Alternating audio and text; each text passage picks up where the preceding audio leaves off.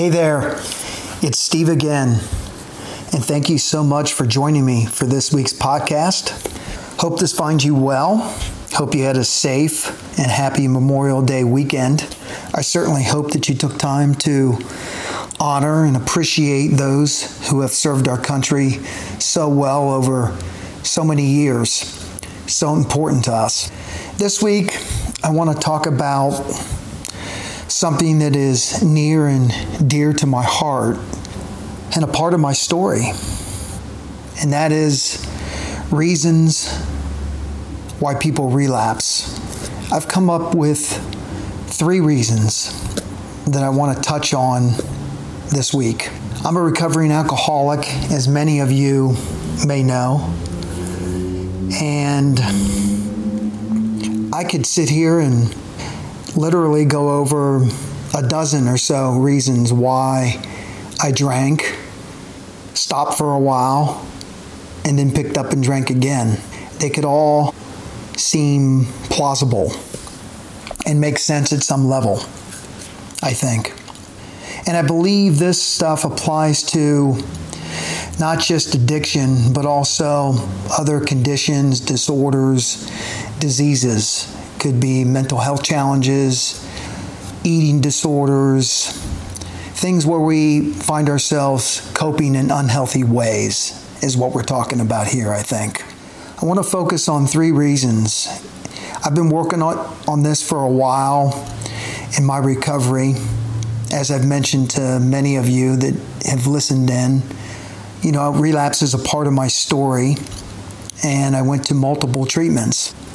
So I've learned a few things along the way from some very smart people, and I'm just going to give you a quick summary here of what I've come up with a lot of help, by the way, along the way. At one time, I actually had 16 months, a little over 16 months of sobriety, and decided to purchase alcohol and drink one day. Why did that happen? That was one of the first questions that I got when I came back to treatment. Why did you drink? My first response was, I don't know. And, I've done a lot of work since then and gone back and retraced things and played back the tape. And after that 16 months when I picked up, I would drink and drink more to where it'd get really bad again. And the disease that I have was accelerating. So in about 6 weeks, I would just be totally beat down and decide to stop drinking on my own, detox on my own. Very dangerous, by the way. Alcohol and benzos, when you detox from those, you can die from that. So lucky enough, I was able to come back. So I would sober up for about 2-3 months and feel really good, not have any cravings, but then I would drink again. And I did that. I cycled in and out for over 2 years until thankfully I came back to treatment. Many of you have loved ones that relapse into other unhealthy coping behaviors besides addiction or in addition to addiction. So I want to touch on this today and where it all comes from, which I believe is when we have unmet needs. When our needs are not being consistently met, I believe it leads us into a certain pattern of thinking, feeling, and then there's a whole lot of emotions that come up that for me felt like I was being flooded with emotions and overwhelmed by it. And so basically I would panic and look for quick relief. For me, that was in the form of a drink. So the first one that I'm going to talk about briefly that's been written about and that I've learned a fair amount about from a lot of experts is the term cognitive distortion. I looked it up for the sake of wanting to keep it simple for the audience. There are irrational thoughts. It's irrational thinking. Many times those irrational thoughts, thinking, are negative. So we've got negative, irrational thoughts that lead to certain feelings that lead to certain emotions.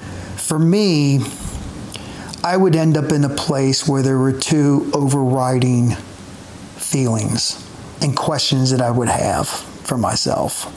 Am I enough? Am I enough for this situation? Am I enough for this friend, this potential friend, this significant other, a family member? Am I enough in business? For me, the pattern got so bad that answer, more often than not, was no, I'm not enough. I would start to get additional irrational thoughts and negative feelings, ultimately negative emotions. I would start to feel alone and cut off and isolated.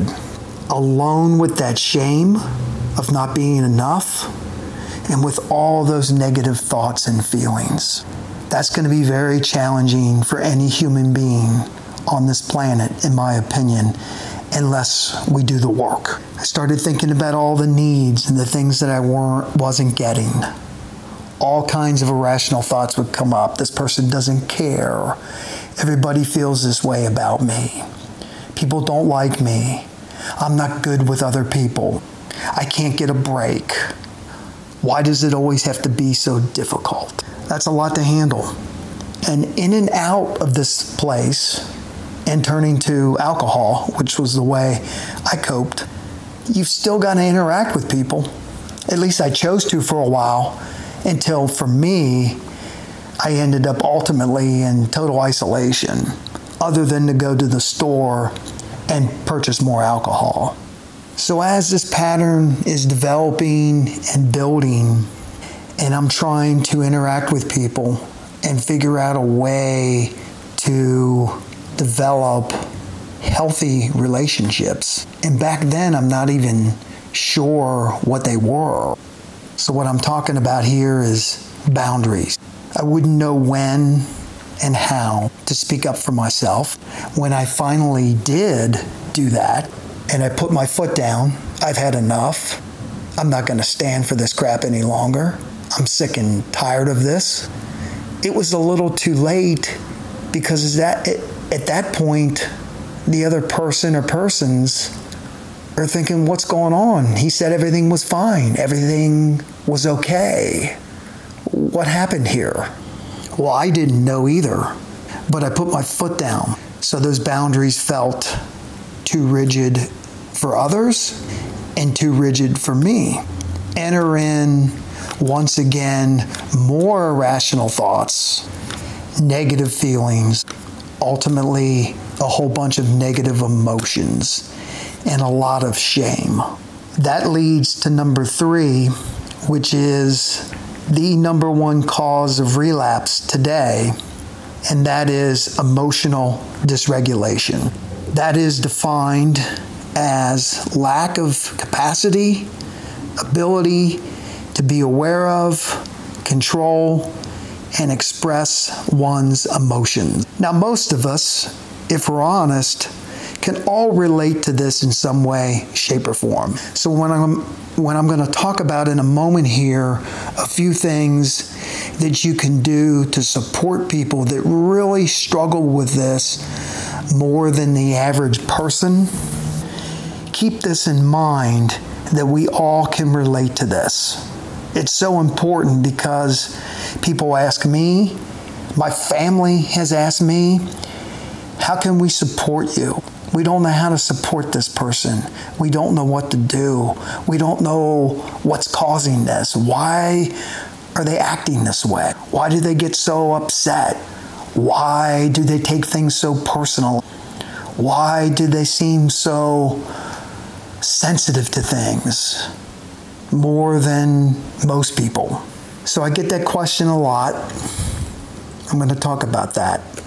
So when these things happen, irrational thoughts, lack of boundaries, leading to emotional dysregulation with a lot of shame, it blocks our ability to connect and find emotional intimacy with others. And when we don't know how to do that, how do we fill that gap? For me, it was 2 things. Both outside of me.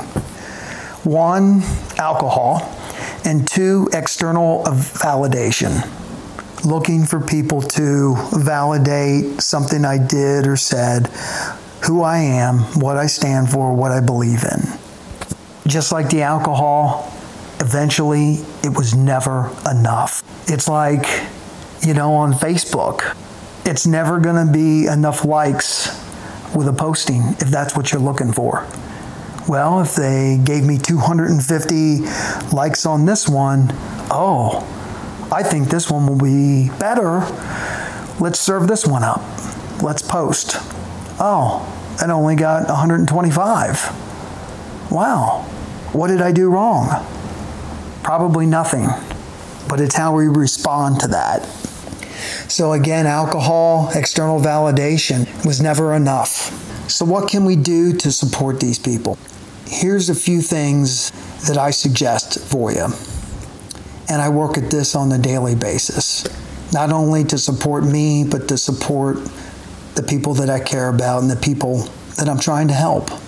Number 1, don't assume anything about why they're feeling this way, why they're upset, why they lashed out, why they seem too sensitive, why they can't stop coping in an unhealthy way. Drugs, alcohol, food, sex, cutting, unhealthy ways to cope. That you know something about their addiction, don't assume. That's going to create an opportunity for you to listen, which is number 2. Listen with the intent to identify with them. Remember what I was talking about earlier. Irrational thoughts, negative thoughts and feelings, negative emotions, struggling with boundaries, becoming emotionally dysregulated, feeling flooded, overwhelmed. We all, I believe, if we're honest, can identify with that. Take a few minutes, pause, take a breath, and listen to the other person. And if you feel that pressed for time and you've got to circle back, please don't keep putting it off. If they need you, you want to be there for them, make the time. We can do this. That leads me to point number 3 that I suggest. The third suggestion is what we call the how. Honest, open, and willing. Open to listening to them.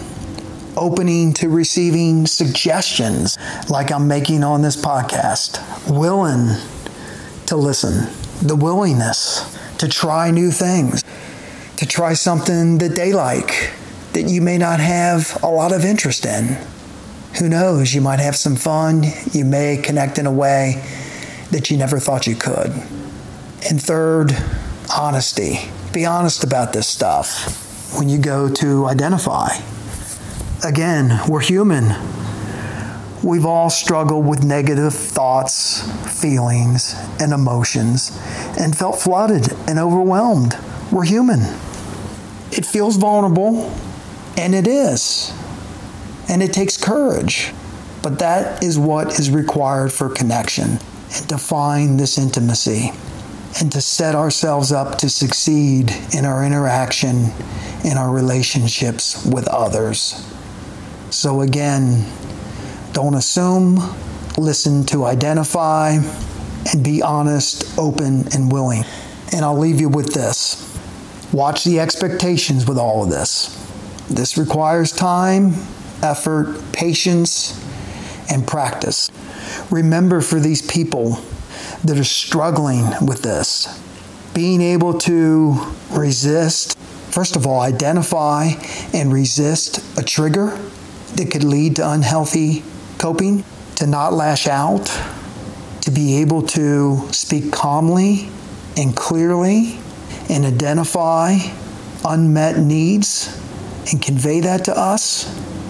That is success right there. Whether you feel you're in recovery or not, that's successful, in my opinion. Thanks again for listening and joining me for this week's podcast, and I look forward to hearing from you again as always and catching up with you next week. Be well and God bless.